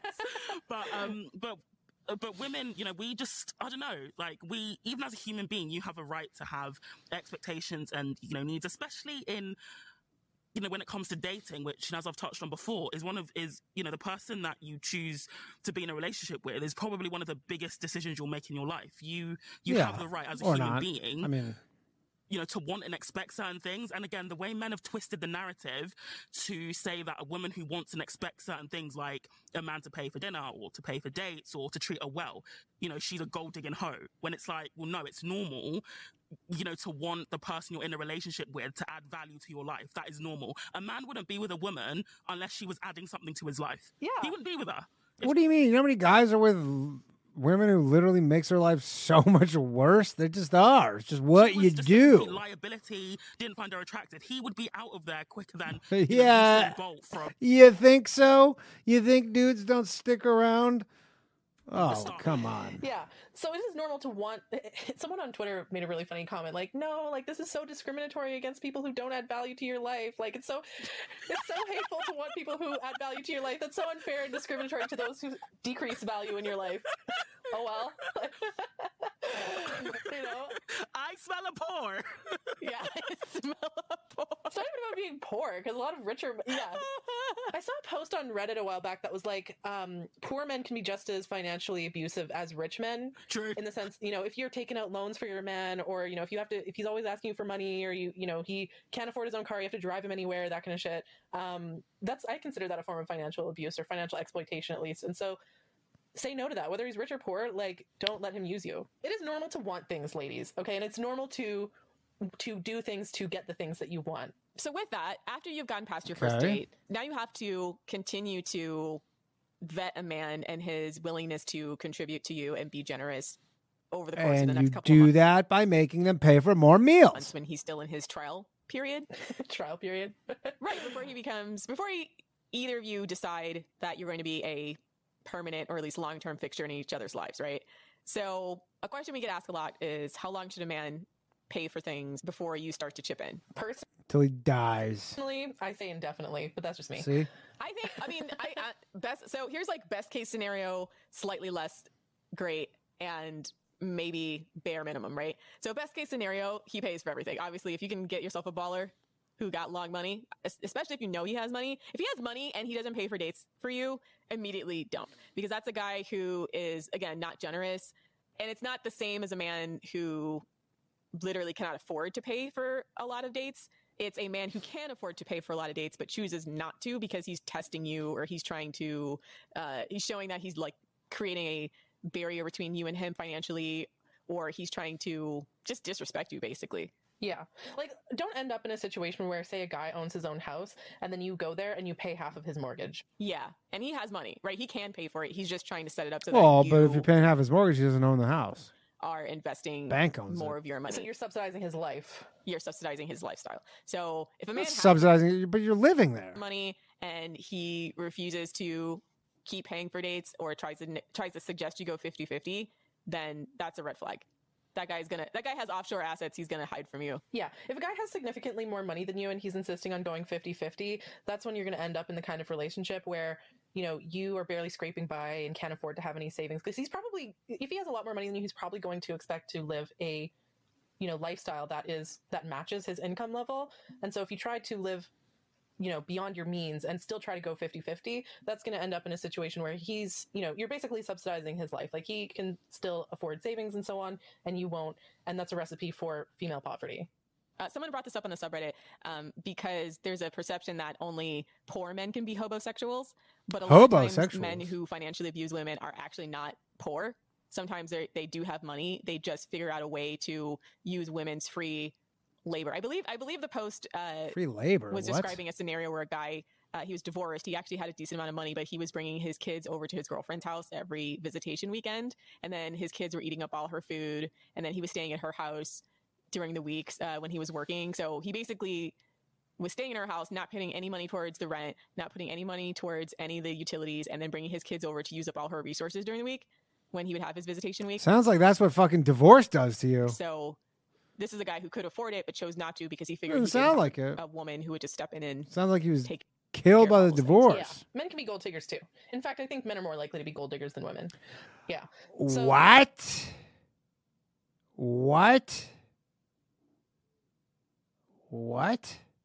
Would just step in and take care of all those things. Yeah. Men can be gold diggers too. In fact, I think men are more likely to be gold diggers than women. Yeah. What? So, yeah, rich men can be gold diggers too, absolutely. Except they're more likely to be like time, like food, and youth diggers. Diggers. Now, for your average guy, let's say he earns a similar amount as you. He should still be paying for the majority of the dates, but I would probably show a token of appreciation here and there. Meaning, if you go out for dessert, pay for dessert. Or if you progressed past the just going out for dinner portion and you are going to go out dancing or something, pay for a drink or two, right? Small tokens. Yeah, you go out for breakfast, you buy him a bagel. But honestly, I think you and a man are going to be living together. I still think he should pay all or most of the rent, especially things like groceries, right? Like, I dated a guy where he was a bodybuilder and he ate like 5,000 calories a day. And me, with my diet, I eat between 1,600 to 2,000 calories a day. So he was quite literally eating more than twice as much as I was, and I was cooking it. And he, at the beginning, totally reasonable. Of the relationship, he wanted to go. Let's hear what Savannah has to say about this. 50-50 on groceries, and I'm looking at this grocery bill, and I'm like, no, like, that's not how it's going to happen. You pay for the groceries, and since I'm making it, that, you know, that's fair. Okay. So that is legitimately a fair that trade-off. was basically our compromises, since I was doing, you know, and he's not a very good cook, and I actually love to cook. I like food. I like to cook. So since he was paying for it all, that was fine. But no, I would never go 50-50 on groceries with a guy, because guys generally eat more than women, even if he's not a bodybuilder. Just on average, men eat more than women, and women are more likely to actually cook it. So I think men should pay for the full grocery bill. What say you, Savannah? Yeah, it's always to your strategic advantage if he pays for pretty much everything. I think it's just a matter of what your financial situation is versus what his financial situation is. And so I think the strategies are slightly different for high income men, because, and again, this is all about vetting for their general willingness to invest in you and their general generosity level, right? So their generosity could generally and genuinely be limited by their financial circumstance. But the point is to, first of all, weed out guys who are too broke to be dating, but also weed out guys who are not going to put in the investment in you, even if it hurts a little bit, right? Yeah. Because a guy will invest in things that he... I mean, the thing is they don't really factor in age here at all, because like there's a lot of guys who like, you know, you might be in your 20s and you're broke, but you're working towards something where you will be very wealthy, you know, and those women oftentimes, you know, if you get divorced, they will take credit for all that wealth. So I don't know. It's value in, right? Like guys will spend thousands of dollars on video game equipment, as we know. Thousands of dollars on video game equipment? Jordans or new PlayStation. Yeah, like I've seen so many stories of guys who will spend like $5,000 on their gaming setup, but then squabble over like a $500 engagement ring for their soon-to-be wife, right? $500 for an engagement ring? Such a thing exists? By the way, 37 more likes giving away another channel membership. Like Let's get there. Let's get to 200. You know, there's been so many cases on Reddit of you know, a guy spending like $100 or $50 on an engagement ring. What? You know, a piece of jewelry she's supposedly going to be wearing on her ring or on her finger for every day for the rest of her life.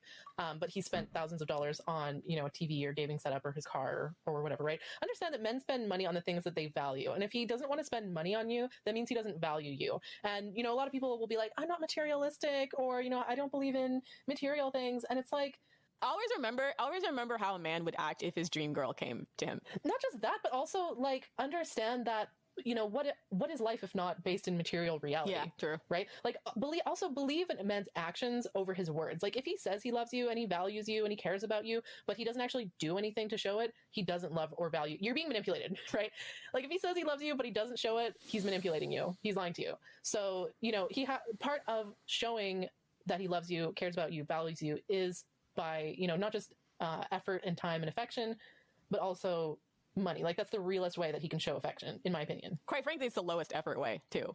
I mean, if a guy's hemming and hawing over that and he can afford it, actually, even if he can't afford it, again, shouldn't be dating. If a man's hemming and hawing over that, then just think, and he can't afford it, then that's a huge red flag. Yeah, exactly, because that's an indicative of his overall strategy and view towards finances for the remainder of your relationship. Yeah. And in my personal experience, this is actually, I've dated a lot of guys who, you know, work in trades, who, you know, carpenters, pipe fitters, and so on. And what I like about these kinds of guys is that, you know, when they spend money on me, I recognize that, you know, I recognize the physical labor and time that went into him earning that money, right? So I think that it's like he's trading like the labor that he does at work in exchange for, you know, something that would make me happy. Money is a proxy for, you know, effort and time. And if he's not willing to spend that on you, he's not willing to spend time or effort on you. Yeah, if he can't make the literal lowest investment possible, he's not going to be able to invest when it really, really matters. Because money is one of those things that's, first of all, that a lot of couples fight over. So this is also a long-term vetting strategy for your financial style. But also the idea that a man should always value the people in his life higher than just the stuff, right? The stuff, right? Exactly. And also women love stuff, men though. Really do benefit from being in a relationship or from living with a woman. And so if you as a woman, I think everybody benefits from being in a relationship. And are thinking like, no, you know, if it irks you, the idea of him paying for the whole rent or paying for the whole grocery bill, you know, just understand that your presence as a woman being there is adding value to his life. There's so many tangible and intangible things. And what? And just a dude is just nothing? Women do for the men that we're in relationships with. You can't always put a dollar amount on it, but you can tell in the fact that women or men in relationships with women live longer, for example. They have better like health. I don't know about that. Outcomes. And so that's like the metric at least. So, You know, they tend to be happier. They earn more money as well. That's the magic, but also opportunity cost for women is just higher, right? Because realistically, we have a shorter window of reproduction, right? So I always look at it like... So they're basically saying, what they're implying right now with this opportunity cost thing is that if you, which is fucked up, is that if you are, say, barren or you're too old, you are worthless. A man... Messed up, ladies. More or less has to recoup. He has to recoup your time some way. We are not the same biologically, and so men tend to show bigger investment up front because of the fact that women have to invest so much more on the back end, and because women are so much more vulnerable on the back end, right? Especially after we have a guy's children. We're more financially vulnerable. We're more physically vulnerable. We're more emotionally vulnerable. So it's not just... I mean, you're generally pretty some emotionally abstract idea vulnerable. that a woman should just be pampered, even though I don't necessarily have a problem with that idea, like a queen, but there's also a very practical reason for it, in that you will have to invest so much more in the back end for a man than he will have to invest on the front end to recoup for that. Women should be more entitled, honestly. Women Whoa! are the opposite of entitled. Men like to say that women are entitled, but I think we're actually not entitled enough. Not entitled enough, not by a long shot. Yeah, men are way fucking too entitled. Men need to be less entitled. Women need to be more entitled, and that's how we're going to achieve equality, ladies. Yes, it's projection, and it's not even about. I mean, for me, like when men like to say, "Oh, what about equality when paying for dates?" I just say, honestly, I don't care about equality. I care about equity. The problem with equality is that it still favors the advantaged group because they've had an advantage for centuries. Like when you start talking about equity, you then start introducing, different rules, different resources, I'm like, for the group that was historically oppressed. So we need to start thinking, more in terms of equity as opposed to equality, especially when it comes to men, because equity is the reason why liberal feminism is such a mess. Thinking that we can be exactly the same as men, we can split everything down the middle and make it fair, and it turns out that it's still highly unfair. So you need to start thinking about what's equitable. If I've already, paid or invested time and money into getting ready for a date, the bare minimum is that you should pay for it. This is literally her only point she ever says, Savannah, about this. She goes, I spent so much money getting ready. Pay for the food. But also the risk. And the risk. The risk both on the front end and the back end. So women take on more physical risk every time we deal with a man. Every time we deal with a man, there is a risk of rape, of physical abuse, and up to and including murder. These are things that men do not have to take on as risks, right? So upfront risk between... I don't know. I bet there's some kind of clever serial killer type ladies out there who are just going on first dates with dudes and just poison them and nobody knows. Women are inherently unequal, right? So when they talk about equality, they have to completely ignore massive differences in both reward and risk. Also, like straight up, I don't even care about equity. I care about maximizing female benefit. What you got to understand, ladies, is that nobody else is going to care about you and your life and your interests. And again, same with the guys. Nobody's going to care. Just get what's yours. No one else in your life is going to advocate for you more than you. You cannot rely on men to have your best interests at heart, because men are always going to advocate for themselves. They're always going to put themselves Plus, first. men are trash. High-value men might, put others before them. But generally speaking, humans they don't exist, so... but you have to rely on yourself and advocate for yourself. You have to be self-reliant and advocate for yourself. And a lot of people say, like, oh, that's selfish, that's horrible, blah, blah, blah. Tough. That's life. That's reality, okay? So knowing that you're living in a world where everyone is going to be advocating themselves, if you are the one person not advocating for yourself, you are going to get screwed. And that is why you have to be willing to privilege yourself, even if other people think that you shouldn't or that it's not fair. And I think where FDS steps in is that we teach women. We're getting near the end of this episode and this stream. 28 more likes and I'll give away another channel membership. How to advocate for themselves. Because sometimes women do think they're advocating for themselves because they've been fed a line or a line of thinking. They've been tricked. They've been duped. They've been tricked. They've essentially been bought into a narrative that's bullshit, right? So a lot of women would feel like, I'm paying for the date. I'm showing him I'm a strong, independent woman. How is draining your bank account, privileging yourself in any way? It's not. I'm showing him he has to respect me because I paid for this date, and that's Correct. just not how it works. So what we're doing is adjusting the narrative closer to reality and adjusting it closer to what actually benefits women based on statistics, what actually women are experiencing in the dating world, our collective knowledge, so to speak. And our collective knowledge here is that, and not even just our collective knowledge, but material factual reality is that every time you engage with a man, women are taking on infinitely more risk, right? physical, mental, sexual. I don't know about the infinitely more risk thing. I understand what they're saying about the risk of violence, but I don't know. There's just so many dudes who picked the wrong woman and it fucking destroyed them. Really just ruined their lives. Any type of interaction you have with a man, the risk and the burden is generally put on women. So when you try to approach things from an equal standpoint and you don't account for those risks, then you are not actually equal, are you? Because you're starting from a less privileged place to begin with, right? And then you take on the fact that the rewards are likely to be lower, because we have already kind of discussed about how women tend to invest a lot more in their relationships as far as emotional, sexual, physical. Yeah, the mental load, anything else that basically makes life worth living. Women do that. So caregiving and so on. Caregiving, etc. So men are doing less of that, and they're riskier to deal with. Yeah. So why would we pay money to be around them? Exactly. Why would we do the exact same thing? This thing called biology? Stupid. That they do and call that equality when our risks and rewards aren't the same. That's why 50-50 is stupid, because it's never 50-50. Straight up, they should be spending money. I mean, again, yeah, 50-50 is like the concept of 50-50 just makes no sense. There's no such thing as anything being 50-50. On us to incentivize us to even breathe the same air as them or to even interact with them. Yeah. Exactly. Because they benefit more from it and we don't. And so there needs to be that extra incentive for us to even deal with them. And men will complain and men will bitch about that and say it's transactional or call us whores or whatever, and let them cry.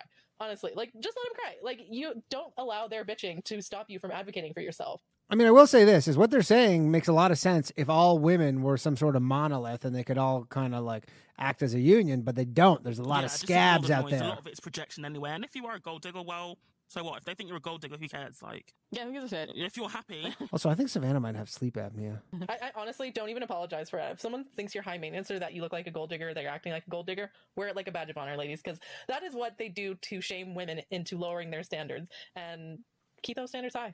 Honestly, wear it as like a mark of honor, to be honest, because it means that you have standards and expectations of men, which you should have. Yeah, that's what you want. We're never going to standard shame you unless it's too low. Then we'll shame the shit out of you. We'll embarrass you for that. But if it's outrageous, be like, all right, do you? I don't think that anything that a woman could ask from a man, unless it causes him like bodily harm, obviously that's outrageous. But for the most part, yeah, like anything that a woman might want from a man, it's not enough, frankly, like financially speaking. She always could deserve more. What? I want a toenail clipping from Mike Tyson's tiger. Yeah, maybe that's ridiculous, but maybe. Fuck. I want you to break into O.J. Simpson's house and steal his Heisman Trophy. I don't think he has his Heisman Trophy anymore. Yeah. Plus, I definitely would not break into O.J. Simpson's house. Can a man even claim to love you unless he's willing to break into O.J. Simpson's house? Yeah. For you?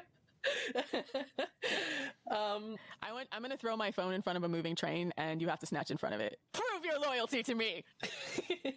Yeah, again, that's not okay. But yeah, money, it's like you can always get more of it. So then get some, ladies. It's not, he's not literally bleeding or dying from it. So I love it because you can always get more from him. And they go, why don't you? I go, well, I mean, not us, but whatever you want, ladies, it's not too much.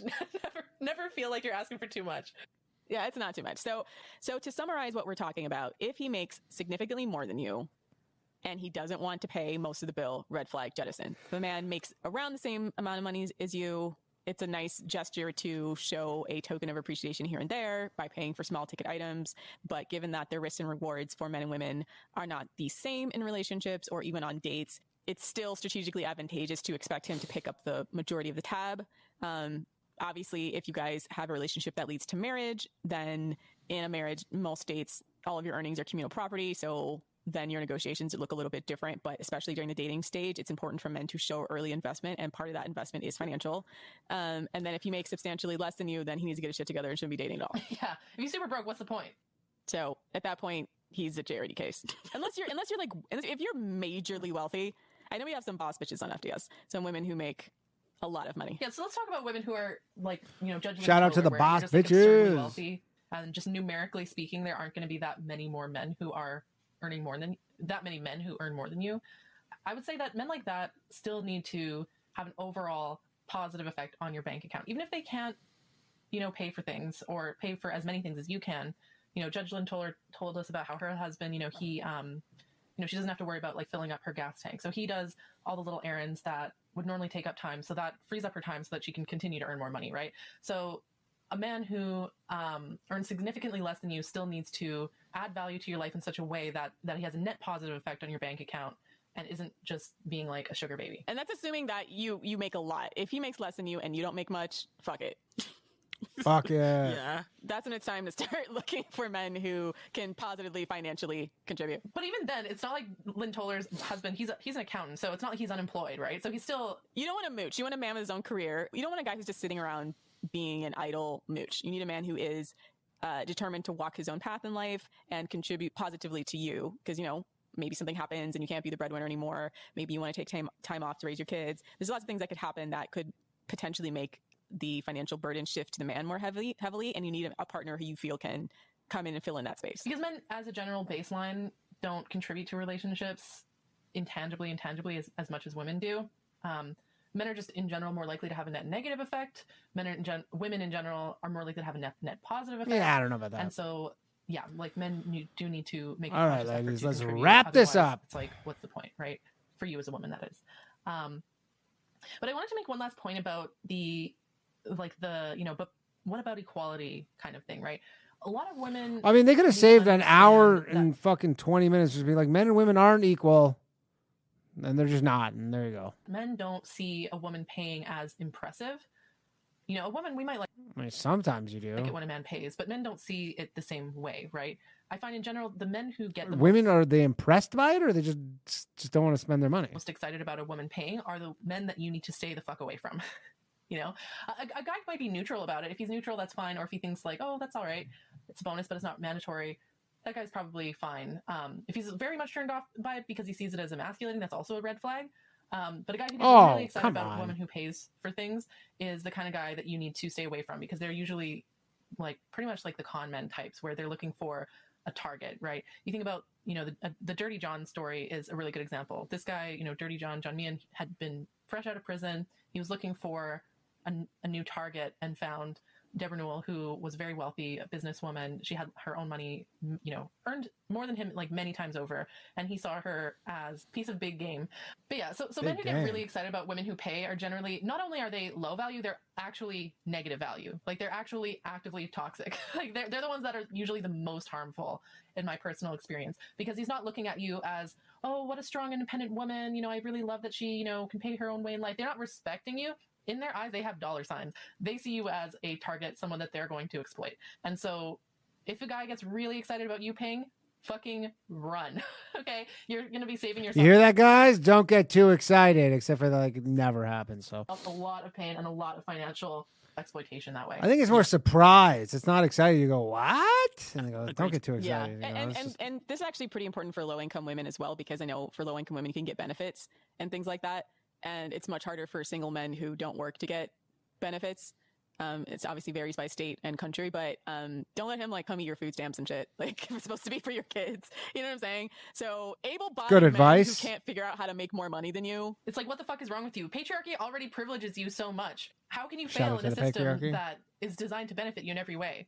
Exactly. There's probably something wrong with him if that's the case.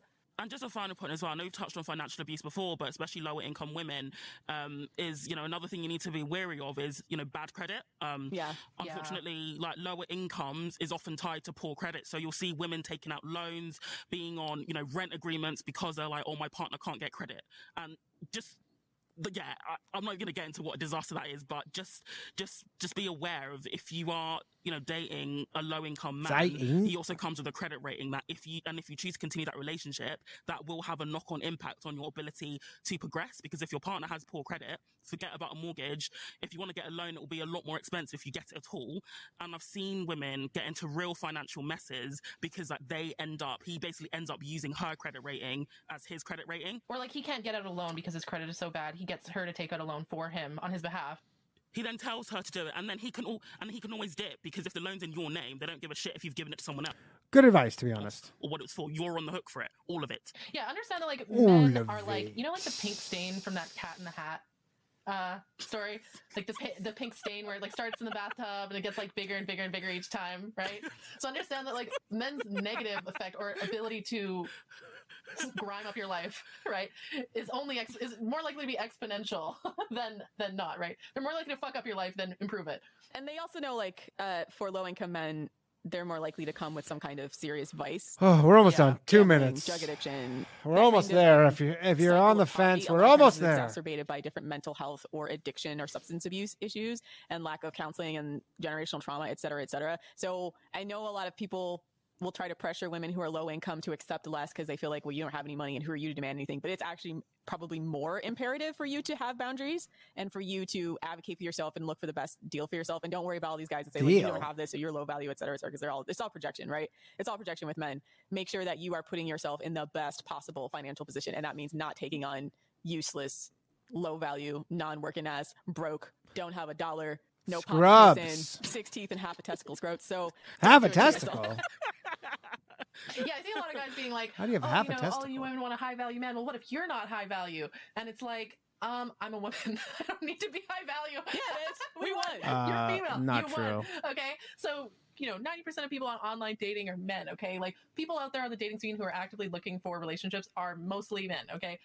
Just supply and demand, okay? These guys will. I mean, that's not true. Maybe that statistic for online dating, but at the end of the day, it's still basically 50-50 men and women. Homeless shelter and that needs to get reconciled somehow. Scrape up change to buy prostitutes. So if he's not financially contributing to you, that is a choice. It's a choice. Like, rules of supply and demand. Men want us more than we want them. That gives us power. By default, we are in a better position to demand the things that we want. That puts us in a better bargaining position, ladies. Never forget your power. Never forget your worth. You are a queen. You deserve. You are queens, vassals, and they must pay tribute to you. Facts. Episode. Boom. And that's our show. Please check out our website at the female. Oh, we made it to the end of episode 29. What do we got for likes? 184. Didn't quite get there. If we have 16 people who want to give a like in the next minute, then I will give away another channel membership. Otherwise, until the next time, we've made it out of the 20s. That's 29 episodes. We probably skipped like 8 of them or something. Thank you very much, everybody. I'm happy to be back, even though I fucking hate this shit so much. But we made it out of the 20s. I think we're at probably around episode 60. So I think we've hit the halfway point. They stopped numbering them at some point, so I don't exactly know, but we're about halfway. Thank you very much. Just don't forget, women are the shit. Men suck. Oh, we hit 190. You know what? I'm going to give away. I'm feeling generous. We hit 190. That's close enough. We're going to give away one more channel membership. Let's see who gets it. Drum roll, please. Oh, I thought Indy Keegan got it again. I go, is that even fucking possible? Maxime, our Belgium friend. Is it Belgium? Belgian. Our boy Maxime just got it. Shout out to Maxime. Thanks to all the scrotes, the low value males, the negative value males, the high value males. Did I miss anything? I did not. We will be back soon with episode 30 and 31. And who knows, maybe we can bang some extra ones out because we skipped the shit ones. Tomorrow night, new episode of Low Value Male at 9 p.m. And Thursday, new episode of The Bathhouse, 10 p.m. live from the Stand Comedy Club in New York City. I love you all. Thank you all very much. If you want to support the show, you can by signing up at patreon.com/lowvaluemail. This episode will be out in audio form on the Patreon tonight, and then it'll be on Spotify next week in a week's time. Peace out, everybody. I love you all. You're all the best. See you soon. Good night.